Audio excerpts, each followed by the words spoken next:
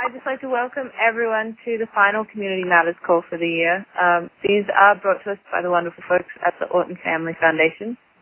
And today we are talking about building communities for all ages. I'm going to run through a quick agenda and some call protocols and then introduce our speakers, and then we'll just open things up for a good old chat. This is, like I said, the last call of the year, so please take every opportunity to jump in and join the conversation. And we'll finish up the call today with some key actions that people can take. So we'll hear from our speakers and they'll be able to give us some great advice. So just a few protocols to the call.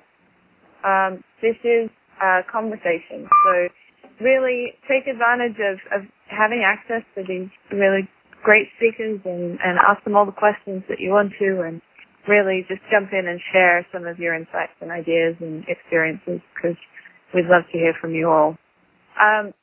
Like we just said, if you're not speaking, we're expecting a bunch of people on the call, and so we are asking if you would just put yourself on mute and add any notes that you have into a Google Doc that you should have access to, and I'll be using that to moderate. And so if you want to ask a question, write it down, put your name in there, or just throw your name into the document, and I'll call on you, and we'll all be able to join in and have a great chat. So at the end of the call, we'll be making a recording available, so you'll be able to listen to this at your leisure, and we'll also distribute a PDF of any of the notes that we create today. So with that, let's dive in and get started. I just wanted to start with a short introduction from the blog post on communitymatters.com. This was put together by Rebecca and starts with this really great sentiment that I think is a really good frame to this conversation. Most communities struggle to help their elders age in place, and most communities work hard to help families and youth.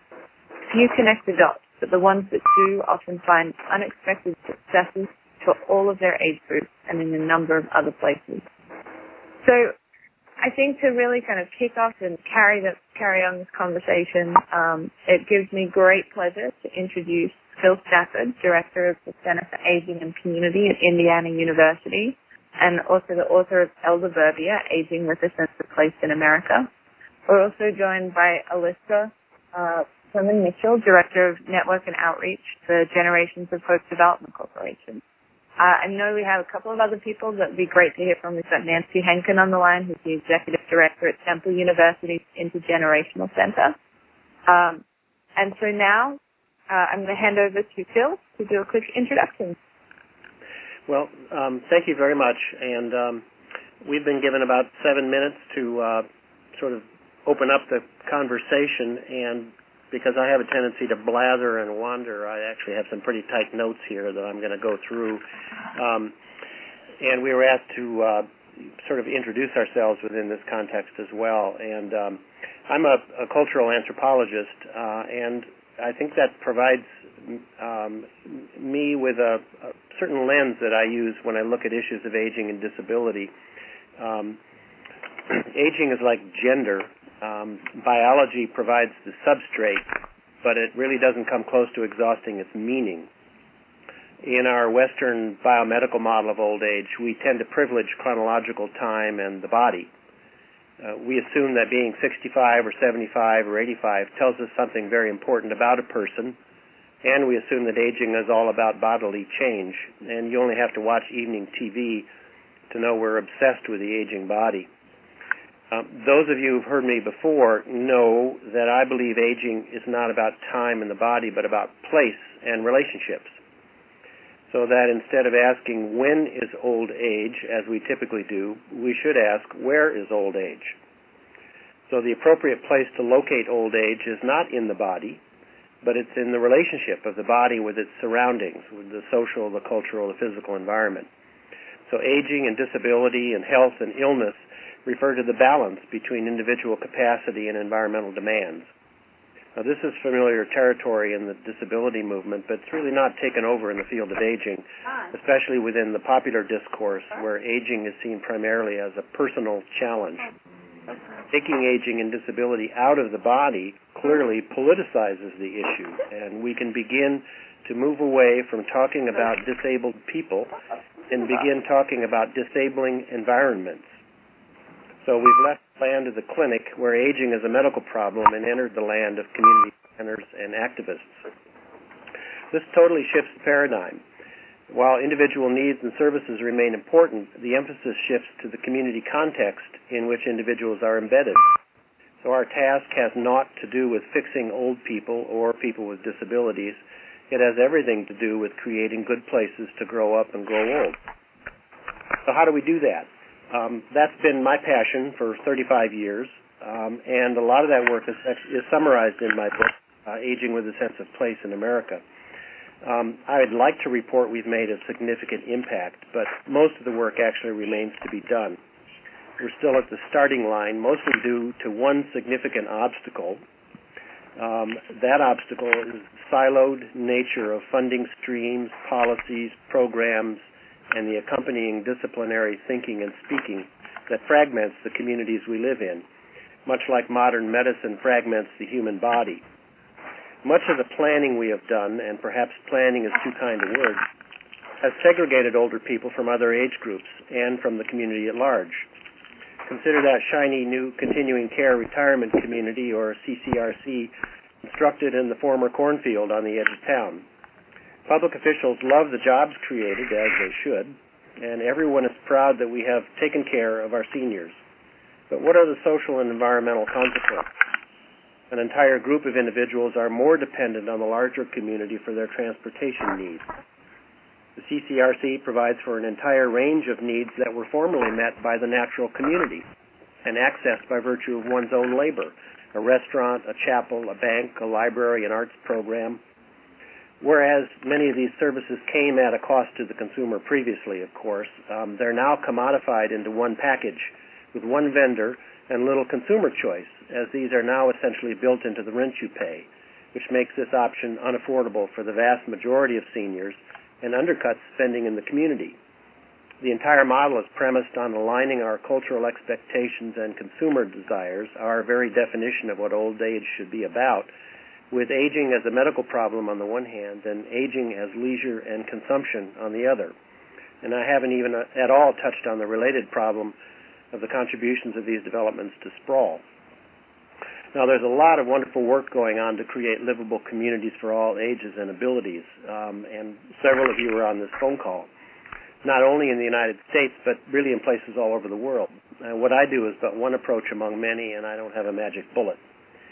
For the last 12 years, I've been heavily involved with the development of a planning model called the Advantage Initiative. It's an aging-friendly community framework organized around a comprehensive community assessment in 4 domains: basic needs, physical, mental health and well-being, independence, mobility, and social and civic engagement.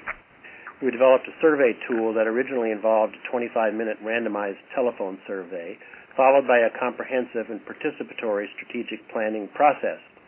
This was conducted in over 25 U.S. communities from 2000 to 2008. And in 2008, we conducted the same survey statewide for Indiana, reaching 5,000 older Hoosiers with the survey. Because of the high cost of such a kind of a scientifically valid approach, we're now funded to develop an online methodology, and we're piloting this in New York City, Sonora, California, and Georgetown, Texas. In Indiana, we're gradually attempting to evolve towards a more lifespan approach with our Hoosier Communities for a Lifetime project. One goal is to build bridges from the narrower elder-friendly communities framework to work going on already in the disability and livability movements, while also trying to cross silos in housing, transportation, supportive services, healthcare, and the arts and humanities. We are announcing an RFP this week, as a matter of fact, for planning grants to support data-driven, heart and soul, or participatory planning in 3 Indiana communities. The first funders in are the State Housing Agency and the Governor's Council for People with Disabilities. We're developing companion legislation for the Indiana General Assembly and have been working closely with the Indiana Grantmakers Alliance to help create a place for private philanthropy in this form of comprehensive community development. It's one of my goals to slowly expand the effort in the direction of an all-ages perspective. Those of you who have attended Community Matters conferences have heard over and over from public officials their concerns for the forces at work spin both young and old people out of their home communities. I want to see us reverse these forces, which are destroying both urban neighborhoods and small cities and towns all over the country. Doing this work turns us into environmentalists, sustainability activists, and historic preservationists. When both young people and old can stay put, the place benefits.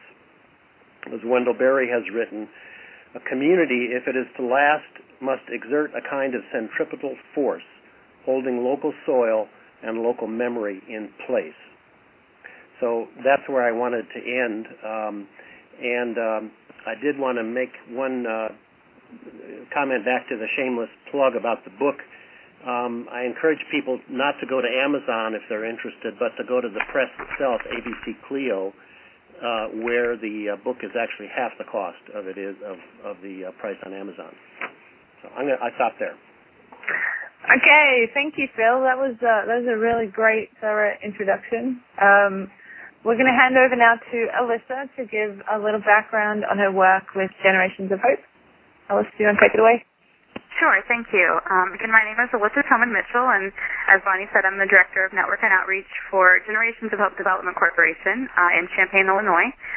A little bit about my background. I have a master's in Human Development and Family Studies and a master's in Social Work, and I'm currently working on a PhD in Human and Community Development. And in my previous work in community mental health settings, I continually saw the need for connection and relationships. Not just for people with, certain challenges or mental health issues, but everyone needs connections and relationships in their lives. So my work with Generations of Hope and the Development Corporation is really focused on making connections and facilitating those relationships. And as Phil mentioned, people are often siloed, in their own little areas. Older adults are in retirement communities, children are in schools and daycares, and there's often little thought about combining them or integrating them. And that's why I'm so interested in this call today and much of the work that's going on and being done by some of you on the call, Phil for one, Nancy Hengen to name another. But before I tell you about my work and the organization that I work for, I want to tell you about the foundation of our work, which is a community called Hope Meadows. Hope Meadows was founded in 1994 by a nonprofit organization called Generations of Hope. It's an intentional intergenerational neighborhood that was created to support families adopting children from the foster care system. In the mid-1980s, the founder, Dr. Brenda Krause-Ehart, and her colleagues at the University of Illinois were researching adoptive children and their families and what happened after those adoptions were finalized. And what they found was that in many cases, families lacked the support they needed to make the adoptions and thus their families successful. So Dr. Ehart determined that the families needed support, both from professionals, but also from their friends and neighbors. So she created the community of Hope Meadows. Utilizing a decommissioned military base, they created housing for 3 generations: the children that were being adopted from the foster care system, their adoptive parents, and then senior citizens. So we have older adults aged 55 and older who volunteer in the community. They receive below market rent in exchange for their volunteer hours. And they really just work with the children and the parents, the families in the community. They help each other and they give back to the community as a whole. So the community of Hope Meadows really promotes permanency and caring relationships among its residents and has been successfully operating since 1994. In 2006, we received a grant from the W.K. Kellogg Foundation to develop a new organization called Generations of Hope Development Corporation, which is who I work for. And we were given a task of exploring the Hope Meadows model, the intergenerational community model, and applying it to new social challenges or issues, which I'll talk a little bit about in just a minute, but also to help create new communities across the country based on that model, communities that we're calling Generations of Hope communities. And as I said, we're extending the model and the idea of a supportive intergenerational community to a wide range of social issues. The original community, as I said, was created to support families adopting children from the foster care system. But we've been approached by many different people interested in adapting the model to teen mothers and their children, youth aging out of the foster care system who were never adopted and don't have a permanent home or place to call home, developmentally disabled adults and their aging parents who may no longer be able to care for them, and recently veterans returning from Afghanistan and Iraq who need a supportive community, just to name a few some of the different issues we're working with. So we're working with groups across the country who are interested in this idea of a supportive intergenerational community, but also an intentional community, so creating literally a neighborhood, a physical place that people all live together. To really help legitimize this concept of an intergenerational community, supportive community, and to look at the way that social services are delivered. We want to kind of shift the way that we address social challenges from reliance on traditional and often fragmented and siloed social service systems to a more holistic response based on relying on your friends and neighbors as sort of a first line of support and service. Many people are familiar with intervening in families and communities when there's a problem, to address failed adoptions or foster care placements. Intervention in community can support those people. However, we believe that community itself can serve as the intervention. So the strategy we use in the community is called ICI, Intergenerational Community as Intervention. So really it just means that the community, the friends and neighbors, the people living in the community are providing that support and service. They're helping their neighbors when they're sick and can't get to the doctor, or need a ride to the doctor, can't get to the pharmacy to pick up their medicine. Someone needs emergency child care. Your neighbor can come over and help. And provide that support in the community. There are several communities in operation that were inspired by Help Meadows that have sort of taken the model and adapted it, and several across the country. Another community in Portland, Oregon just opened this year, and then we're working with several groups across the country in North and South Carolina, New Orleans, one in Ohio, Washington, just to name a few, who really want to take the model and adapt it to different social challenges and issues, but keep the core philosophical principles, which are the three generations, older adults serving as volunteers, and that it's focused around a social challenge. So giving the community members and residents a purpose and a sense of unity, that they're all working together for a common purpose. And so that's sort of what we do, and I'd be happy to answer any questions you have.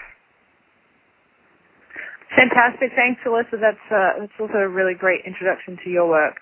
I noticed that Nancy on the line. Nancy, I don't want to put you on the spot here, but would you be interested in doing a quick intro to introduce yourselves to everyone? Sure, and I'll try to be quick. And Phil and Elissa, thank you so much. I was just at Generations of Hope, a few weeks ago, Elissa?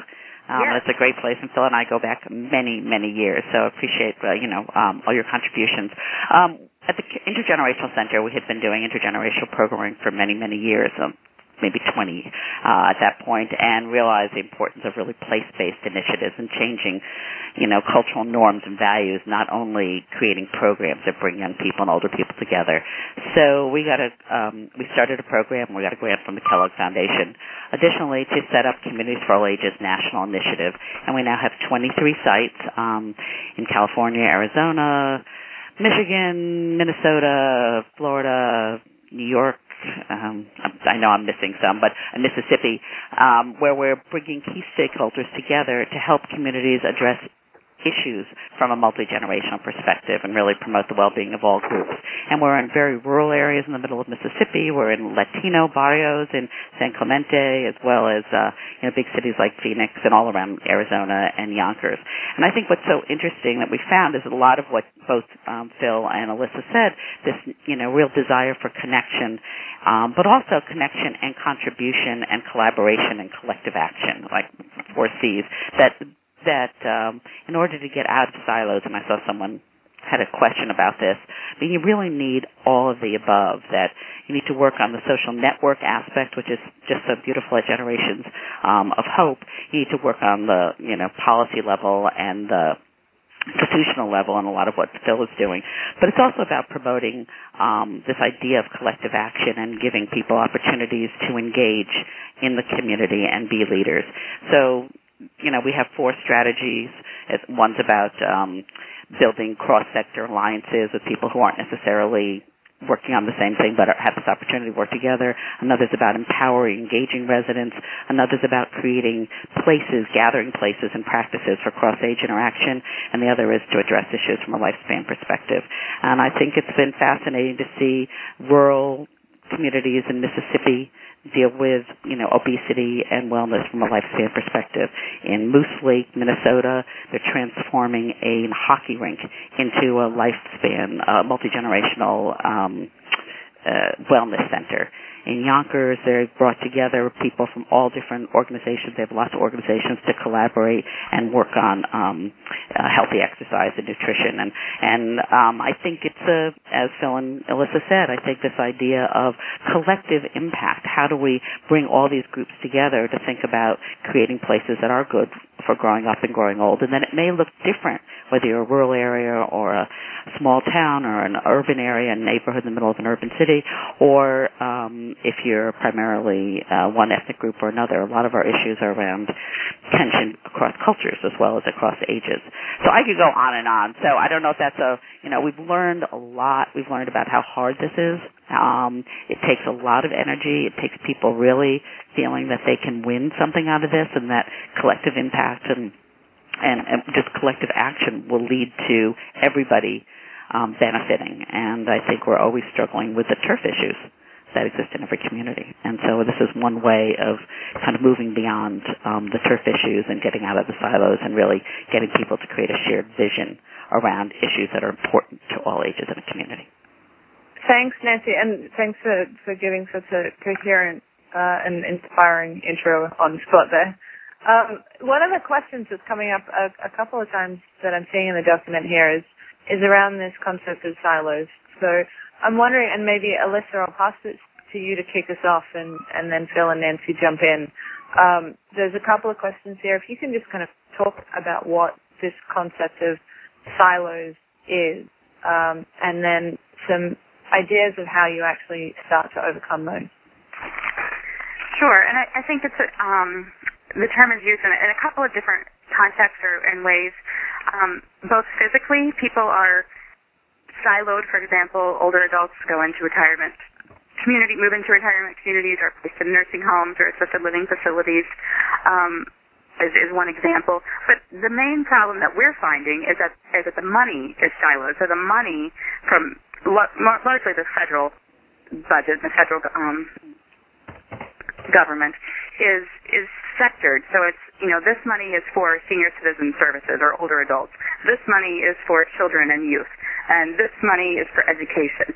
Where really what we need is a pool of money that can combine services and that you can draw from the same pool to serve older adults and young people. And so really when people are creating intergenerational communities or programs, it's a challenge to find funding for them because the money is sort of designated for this population. Why wouldn't you want to combine those populations and facilitate relationships between the two, or three, or more? Yeah, that's a really great point. Phil, do you want to add to that? I know you also. I would also say our institutions are siloed so that when they engage in planning, particularly strategic planning and long-range planning, that's not done in an integrated fashion. What we need is a more kind of a convergent strategic planning in our communities. Hospitals plan without respect to transportation needs of individuals. My standard example is the senior housing in the cornfield, which is where the site plan or land use decision making actually creates a problem in transportation, and so we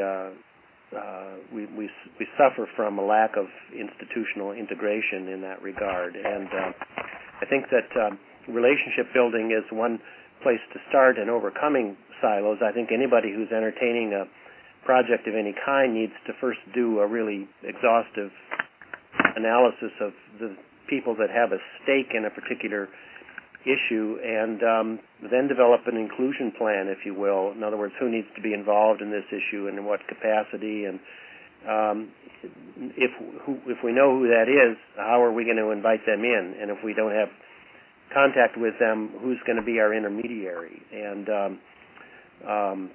that means that we should take advantage of people in the community that are those connectors that Malcolm Gladwell talks about, the culture brokers, the people who are boundary crossers, and can play a very, very valuable role in helping break down silos in the community.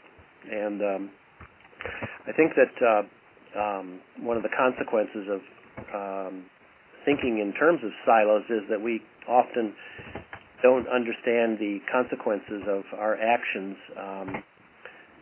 and we have unintended consequences. So we need to do a kind of a social impact analysis, I think, when we make decisions around these issues in our communities, kind of like the Amish do, really, when they're considering something as simple as adoption of a new form of technology. They spend quite a bit of time thinking about what will be the impact of this new technology on our culture and our social group, and do that in a systematic way. I think that helps identify the potential social consequences of the actions that we take in society, and that we should really be doing this in a deliberate and systematic fashion. Mm-hmm. That's that's a really, really great point. And Nancy, I think you touched on this as well in your introduction. Do you have any examples of really inspiring ways that people or communities have overcome some of these different barriers that exist? Well, I think, and I agree with everything that Elissa and Phil said just now in terms of the challenges there. In our case, the funding mechanism has actually led to collaboration, because in order to get some support, and this is a collaboration between us and Kellogg and community foundations in each of the communities, we say you have to come as a team. So you have to identify people from your community, from different organizations representing different sectors of different ages, and come together and apply as a community villages team. So the funding is an incentive and actually has worked, and it's been amazing to me that even for small funding grants, for small planning grants, you can get people to really change the way they work with each other.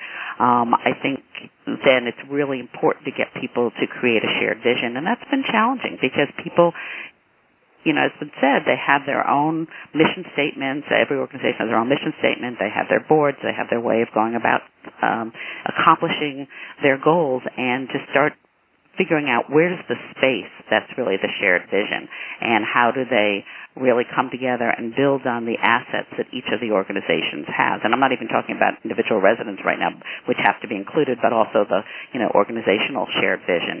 And in a place like Yonkers, where there's been always tremendous competition, I've been working there for many, many years, and it's a very, very challenging place to work. But in the southwest part of Yonkers, which is low income, minority, and many, many nonprofits, a number of groups did come together to say, we're overlapping, we're doing similar services, there are major gaps. And so you have, the YMCA, the YWCA, an organization called 55 Plus, which is about older adults. Groundworks Yonkers, which is doing some, gardening and physical infrastructure work. And a number of other places have actually come together and looked at what do they all have to offer, and how can they, create this joint initiative that really promotes healthy eating and physical exercise and health. And it's amazing. What's shocking to me is that they had no idea what each other was doing. I mean, people just don't seem to spend the time to figure out what are people doing. Phil, you were talking about the assets mapping. How do you understand where you can fit in the big picture versus your organization only has to do is the one who's responsible for doing everything. And what's sad to me, though, is in some cases right now, when people are striving to survive, rather than reaching out, sometimes they're pulling in, saying we have to be that organization that does this. When we say you need to, really foster collaboration, and that's being a leader in your community to foster collaboration. So there are many, many examples. And I just wanted to say the other thing is that organizations have a hard time incorporating the assets of residents. So I think sometimes it's very hard for organizations to figure out how do you do joint decision-making with people in the community as well as with organizational staff. And I think that's been a challenge in many of our communities, just figuring out how to have that, collective voice, which is everybody who is impacted by the actions that are taken.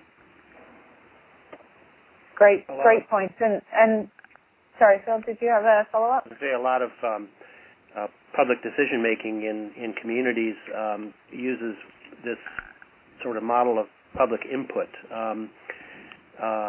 which by its very definition is not a two-way relationship.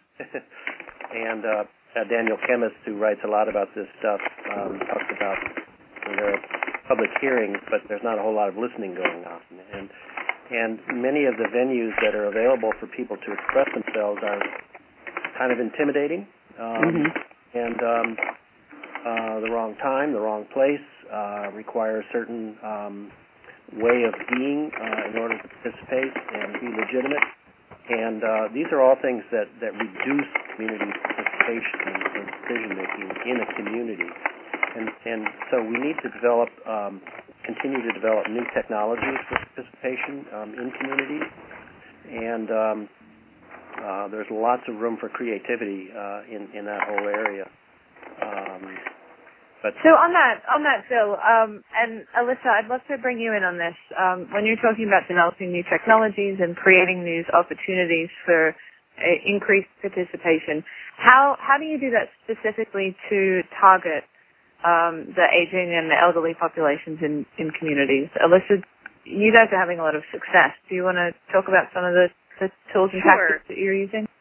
Sure, and it's interesting. I think Nancy, you mentioned this both on the call, but we also talked about this at the conference a couple of weeks ago. A lot of people think, when you have senior volunteers or older adults coming in to give back that, you tell them, okay, we need these envelopes stuffed and we need this task done, and why don't you mentor this kid and you'll see him every Tuesday afternoon. And those programs can have benefits and things do get accomplished with some positive outcomes. But we've found that really people become more engaged, are more interested in contributing if they're able to build upon their strengths and utilize their strengths. We have older adults in our neighborhood who love to garden, and so they take care of the community flowers, and they provide decorations for parties. We have people who quilt, and they make quilts for every child in the community. We have several retired teachers, and they tutor the children. So really it's utilizing what they're interested in doing and giving to the community and the children and the families in their own way. It's also important to not just give them busy work, like I said, like stuffing envelopes, but to really let them build what they want their role to be. We also, from the very beginning, another important concept was we don't match senior volunteers with children and families. Everyone lives in the neighborhood, and everyone has equal opportunity to form relationships and connections. Not everyone is going to establish that grandparent relationship, but some do, and that's great. But we aren't going to say, okay, Phil, you're John's grandparent now, and you need to see him every week. We let the relationships and the connections develop naturally and sort of emerge in the neighborhood. We facilitate that by creating events and activities and ways for the relationships to emerge, but we try to let it happen naturally as opposed to in a controlled or contrived setting. And really we found that's most beneficial. Nancy, you and I have had this conversation before about sort of the evolution of work and intergenerational issues, that there was a time when it was all about programming. Right. And now it's about creating communities in which those relationships can emerge naturally. And in some cases, I think that is going back to a more traditional model of community that we have gotten away with. But I really like what you were saying, Elissa, about creating the environment in which these kinds of things can develop. And it turns our attention to the obstacles that are out there in the environment to the development of those relationships. Sometimes they're physical obstacles, literally. They're policy obstacles, and they are social and cultural. So I just want to take a quick moment to call out to anyone else on the call that might be interested in asking some questions. Make sure that you get them into the Google Doc, and I'll call on you with your name in there, and you can join in the conversation as well. Don't be shy. Like I said, this is your last chance for the year, so jump in and join us. I want to touch on another question in here that I think is a nice kind of continuation of what we've been talking here. The question is, and I'm going to quote this, don't older residents sometimes impede community progress by trying to keep things the way they always were? And with Nancy, with you, and Phil, okay. and talking about the change in policy and programming. What are your thoughts on that? What can you tell us there? I don't know if you're asking me, but it's so interesting because if you get a group of people over 60 in a room, they have had to change more than any other group. They've had to adapt. They've lived 60 years, 70 years, 80 years. So it's always interesting to me, that there are stereotypes of people hanging on, because I think people do adapt and do change, and sometimes they do want to keep some of the things going. But you have to present this whole thing as an opportunity, and it's not so much I don't want to do things differently. Sometimes it's how can this opportunity make our community better for all of us. And I just feel like when you give people the chance to rise to the occasion, to think about, legacy, to think about, for older people, to think about, what am I leaving behind? Are these all our kids? How can I connect to the future? What do I want to contribute to make sure that these kids and grandkids are able to lead successful lives? I do feel like sometimes not everybody wants to do this, but there's so many people who do want to do it, and as Elissa said, who want to build on their skills, build on their experiences, maybe have new experiences. But I think there are just too many stereotypes about ages versus thinking, how do we create these compelling opportunities? And I think lots of organizations don't know how to create compelling opportunities. Lots of places don't. And I was so impressed with Generations of Hope because there were lots of things there that people could do based on their interest, the amount of time they wanted to contribute, the intensity of what they wanted to do.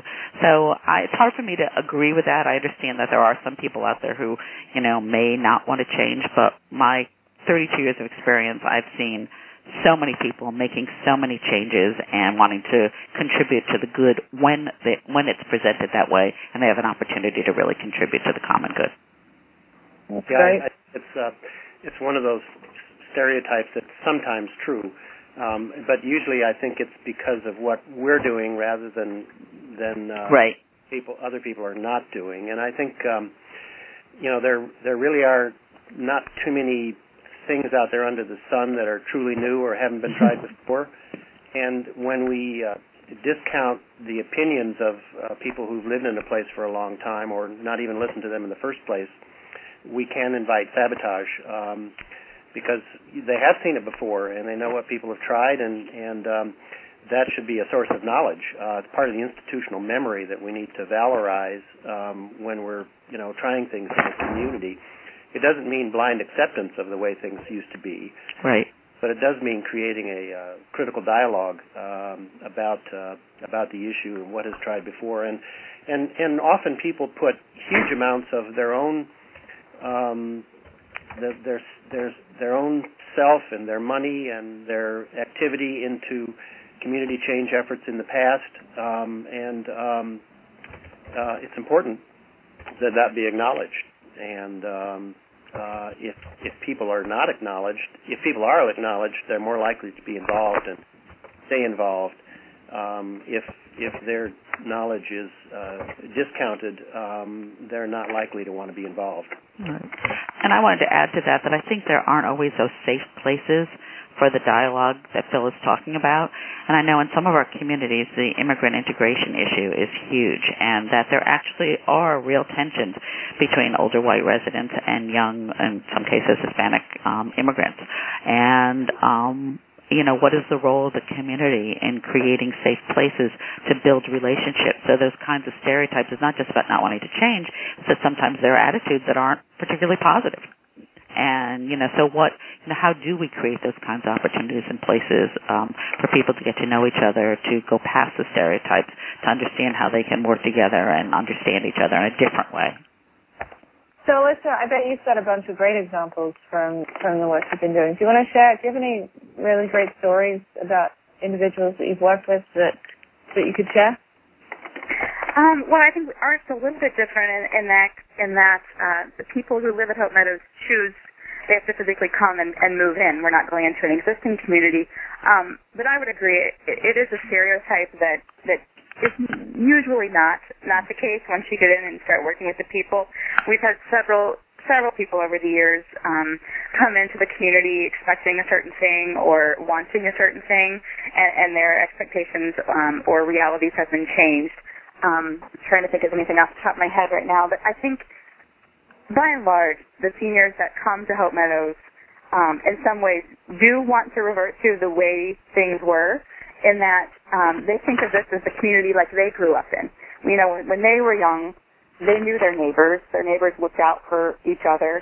We have a senior who talks about he couldn't get down the street on the way home without someone calling and telling his mom what trouble he'd been in. You know, he couldn't get home before the word got back to his mother, and he would be in trouble before he even walked through the door. And that, in some ways, that's kind of like Hope Meadows. I mean, everyone knows each other, and everyone kind of looks out for each other. And so in some ways, that's not a bad thing to go back to the way things were for our seniors to Hope Meadows. So there's also a question here around engaging young people. And so there's an interesting, I think, tension around how young people are using technology. And so you mentioned an interesting comment there around using new tools to get people engaged. What are your experiences, and this is to all three of you, what are your experiences in integrating new technologies into your engagement processes with young people and with older people? Well, and I'm not using technology in the term social media. I'm talking more about sort of face-to-face kinds of interaction between and among people. And some of the most successful things that we've done around these issues have involved the use of the arts and the humanities. A creative writing project that brought together young people and older people to talk about the concept of neighborhood. An ethnography project where young people interviewed older people in the neighborhood around a school, coming up with most insightful and evocative observations about the daily lives of older people that was very, very important for the community to think about and talk about. And lots of activities using the arts and the humanities that allow people to interact with each other on kind of an egalitarian basis, that are not assuming any one-way voluntarism or anything like that, but rather people coming together kind of on an equal plane. I think those are very effective. I want to agree. I think that the arts, and we've seen just having gathering places where there's a physical space for people to come to and then to share together, because those places don't exist anymore. So in Tucson a number of years ago, the library decided they were going to be the place for young and old to come together, and actually they were looking at cross-cultural and cross-age building those relationships, and they started some entrepreneurship work where some Native American elders were teaching young Hispanic and African American kids how to bead and how to do dream catchers, and then they created some entrepreneurial activities. And I think the more you can create opportunities for people to share their experiences and kind of move forward and win in some way. And so this entrepreneurship program was really interesting.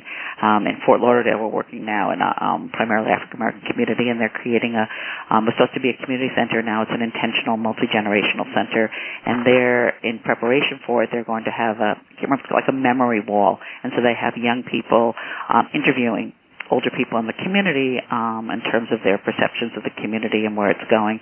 And then hopefully the older people will also ask the youth, which doesn't always happen in oral histories, but to really look at the past, present, and future, so you have opportunities for everybody to interview everybody else about where the community's been, where it is now, and where it's going. I would agree with Nancy. I think the physical space is really important. We get the question a lot at Hope Meadows about the technology and how are we incorporating that, or are people using it? And certainly we have some of the older adults are more technologically savvy than others, and most of the kids are, and are often teaching the seniors how to use the computers. But really, the physical space and connections are most important. When the community was first built, we had, the neighborhood and people lived right next door to each other. But they said, we need a community center. We need a place to go. We can't just talk on the sidewalk or go into each other's homes. So the Intergenerational Center was created. So it's a building in the heart of the community where dozens of activities happen every week. People can go there just informally to meet for coffee and chat.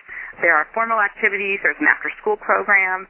So having that physical space that people can connect is really important.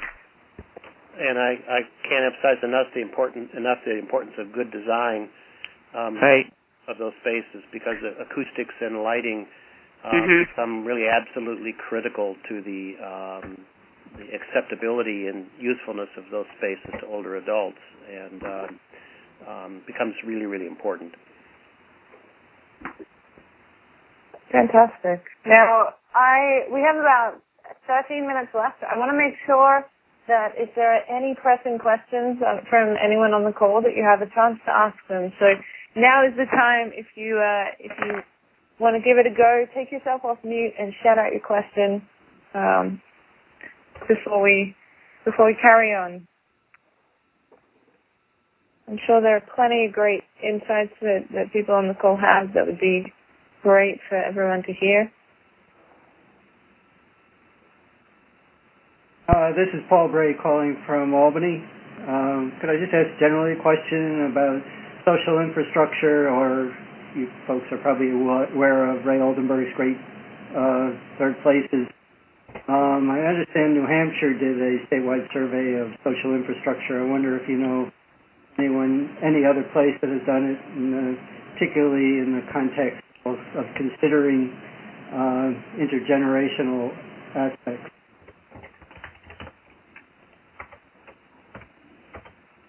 I don't know.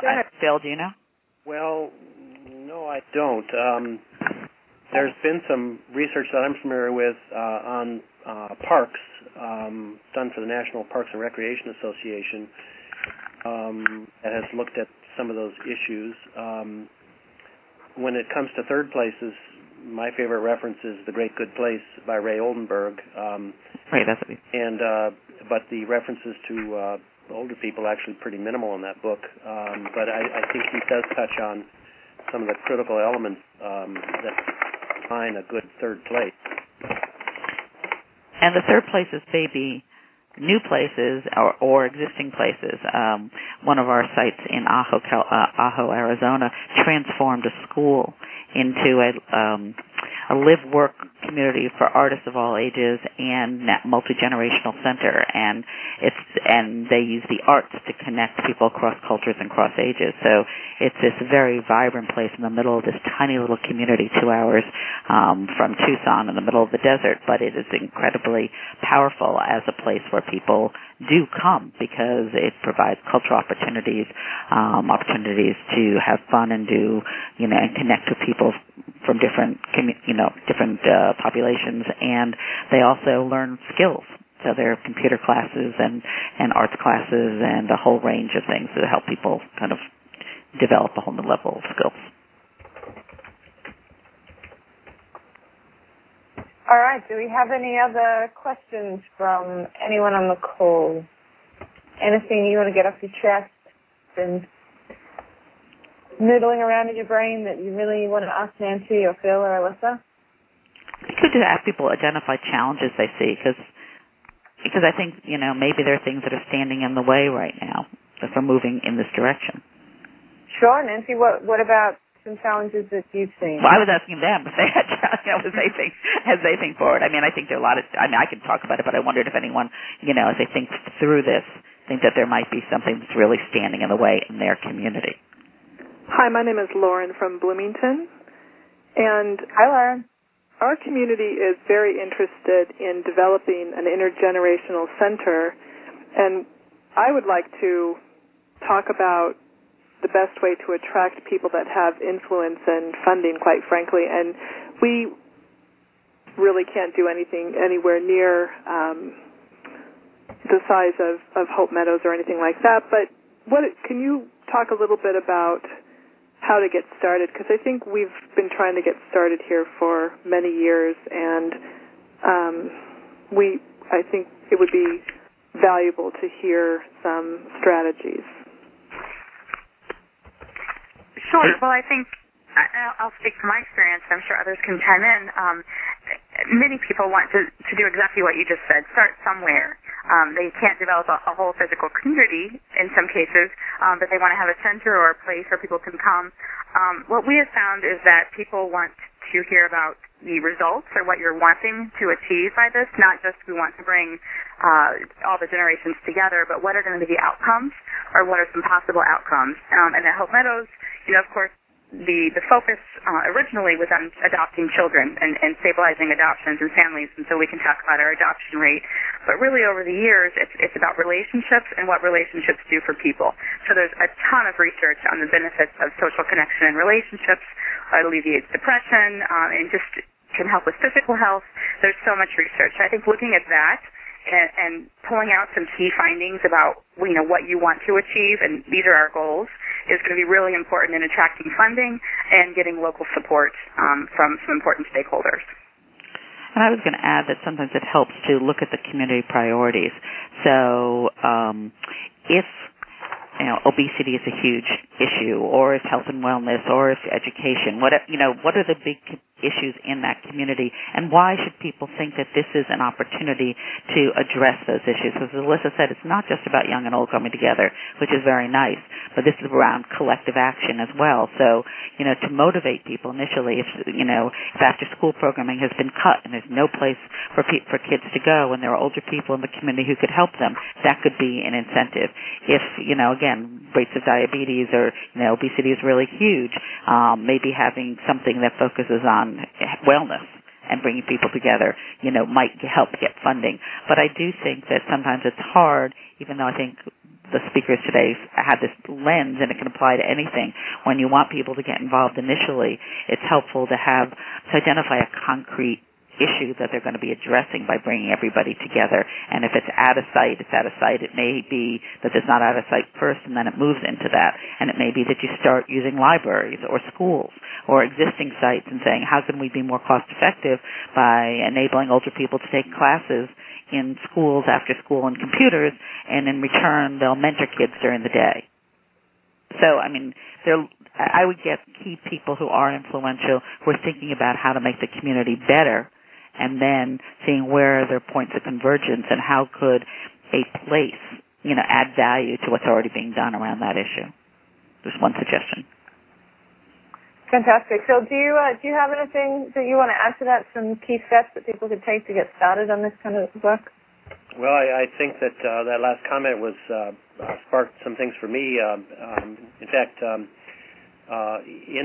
Bloomington, we had a very successful children's museum that was built, and it started out and operated for several years as a program based in multiple locations, and so people became familiar with the idea and saw the value of it before they ever approached anybody about actually creating a singular place for it. Great. So I think we've got about 5 minutes left on the call. What we normally do to wrap things up is to ask for a couple of key steps that people can take tomorrow or next week to really get started. And we've really kicked that off nicely with these most recent comments. I know, Phil and Elissa, I'd asked you this question when we spoke earlier. Do you want to have a crack at adding a couple more to those, some key steps or actions that people can take in their communities to start moving in the direction of building more inclusive and intergenerational communities? Who's that? Sure. Directed to? So both of you, Elissa, why don't you kick this off? Okay. Okay, sure. Yeah, I think, as someone mentioned, starting a whole new neighborhood or building a neighborhood from the ground up in many cases is a huge task, and not everyone's going to take that on. If you are interested in doing something like that or starting a Generations of Hope community or getting involved, there are many efforts across the country finding about where those are, feel free to go to our website and use the Contact Us page, or you can send me an email, and I'd be happy to give you more information about that. But I think on more of a smaller scale, it's just thinking intergenerationally, thinking about ways to include different generations in your existing programs or in your existing communities. And I saw a note on the Google Doc about for a question about when you involve older adults, don't they take a lot of services and maybe take some things away from services or money that could be going to youth? And I think that's a concern of a lot of people. But we have found that when you include older adults, people who are traditionally seen as receiving or needing services, they're able actually to provide service or to give back. So they're not just recipients of service, but they're providing services to the community, to the families, to the children, which in turn helps their mental health and their physical health. There's also research on showing that volunteering really can improve your physical and mental health. And so I think just utilizing the people in your community and getting everyone involved is a key first step.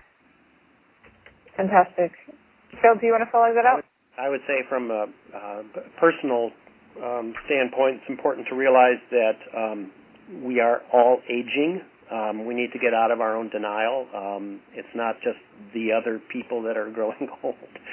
That's kind of job one, I think. Then I would suggest, again, in terms of personal orientation to these issues, look at your own relationships. Do you have multi-generational relationships with interesting people? If you do, you're very fortunate, and if you don't, you should develop some of those relationships. And lastly, I think it's kind of looking at your community critically, observing very carefully how older people get along in stores, and really kids as well. How are they treated by adults that are in the intervening generation? In stores and healthcare settings. There are tools that are available to help you look critically at your community. A simple one would be just a walkability audit or a walk around the block project, where you and your neighbors or other interested people can spend a little time just getting out and walking around and observing critically and talking about what you've seen. I think that can be a really great way to tweak people's awareness about these issues. Fantastic. And Nancy, did you have a final comment? Well, just building on what Phil said, it's not only that we're all aging, that I really believe we convince people that aging starts at birth and continues till death, and that these are issues that affect all of us across the lifespan is an important place to start, too. But I also think that, if there are collaboratives in your communities addressing certain issues, trying to figure out how you can infuse this intergenerational lens into something that's already going on is a good place to start. It's often hard to start new, but if there are alliances already there, bringing in new people to the table, often community development efforts are focused on youth development and don't have older people at the table, or sometimes long-term care collaboratives don't include youth. So thinking through how do you add on at the beginning to get people to really understand and to reframe the issue as what Elissa was saying, that this is an issue that can be addressed by all populations, and that it's reciprocity that's the core of this, that people get a chance to both contribute and receive services or love and attention, whatever it is. So I don't know. I think building key alliances, building on things that exist, and then creating that space to help people create a shared vision, down the line, and just helping them see what's in it for them. Because in the end, if people or organizations don't see that they're going to benefit from this, they probably won't get into it. And many of our sites have said it's so hard to get partners, but they go and they say, I have this vision, I want to do this, we got a grant to create a communities for all ages, we want you to help. And, trying to understand it's about customer benefit when you're trying to even present the concept. That it's that your children in school will benefit if there are older people who are involved, and the older people will benefit if they're engaged in, activities that will contribute to other people. So really thinking about how to frame this as you go talk to other people to see if they would be interested is an important thing to spend time on. Mm-hmm. So I'm going to summarize what I just heard, and hopefully this will help people really go get started tomorrow. It's Friday. It's a great day to get things started. First thing I'm hearing is identify leaders. It's Thursday. identify leaders and look for synergy, so find alliances and bring new people to the table. Really understand your community and utilize the assets and skills that you find there. And then look critically at your community and yourself. Do you have multi-generational relationships? And then look at your own place with a critical eye and find ways to create spaces for a shared vision. So we have come up onto time. Hopefully the comments and the great insights and experiences from our speakers this afternoon have been really helpful and inspiring, and tonight and tomorrow as you close out your week, it's good food for thought to get started on some new activities and programs in your own communities. As I mentioned at the beginning of the call, this is the last call for the year, so hopefully you'll join us again next year, and if you have any suggestions for other topics that we could cover, by all means email them through to Rebecca, who sent out the call-in information. And thank you all for your time today, particularly to our speakers and to everyone that joined us. Hope you have a great evening, and catch you in the new year. Thanks a lot, guys. Thanks. Thank you.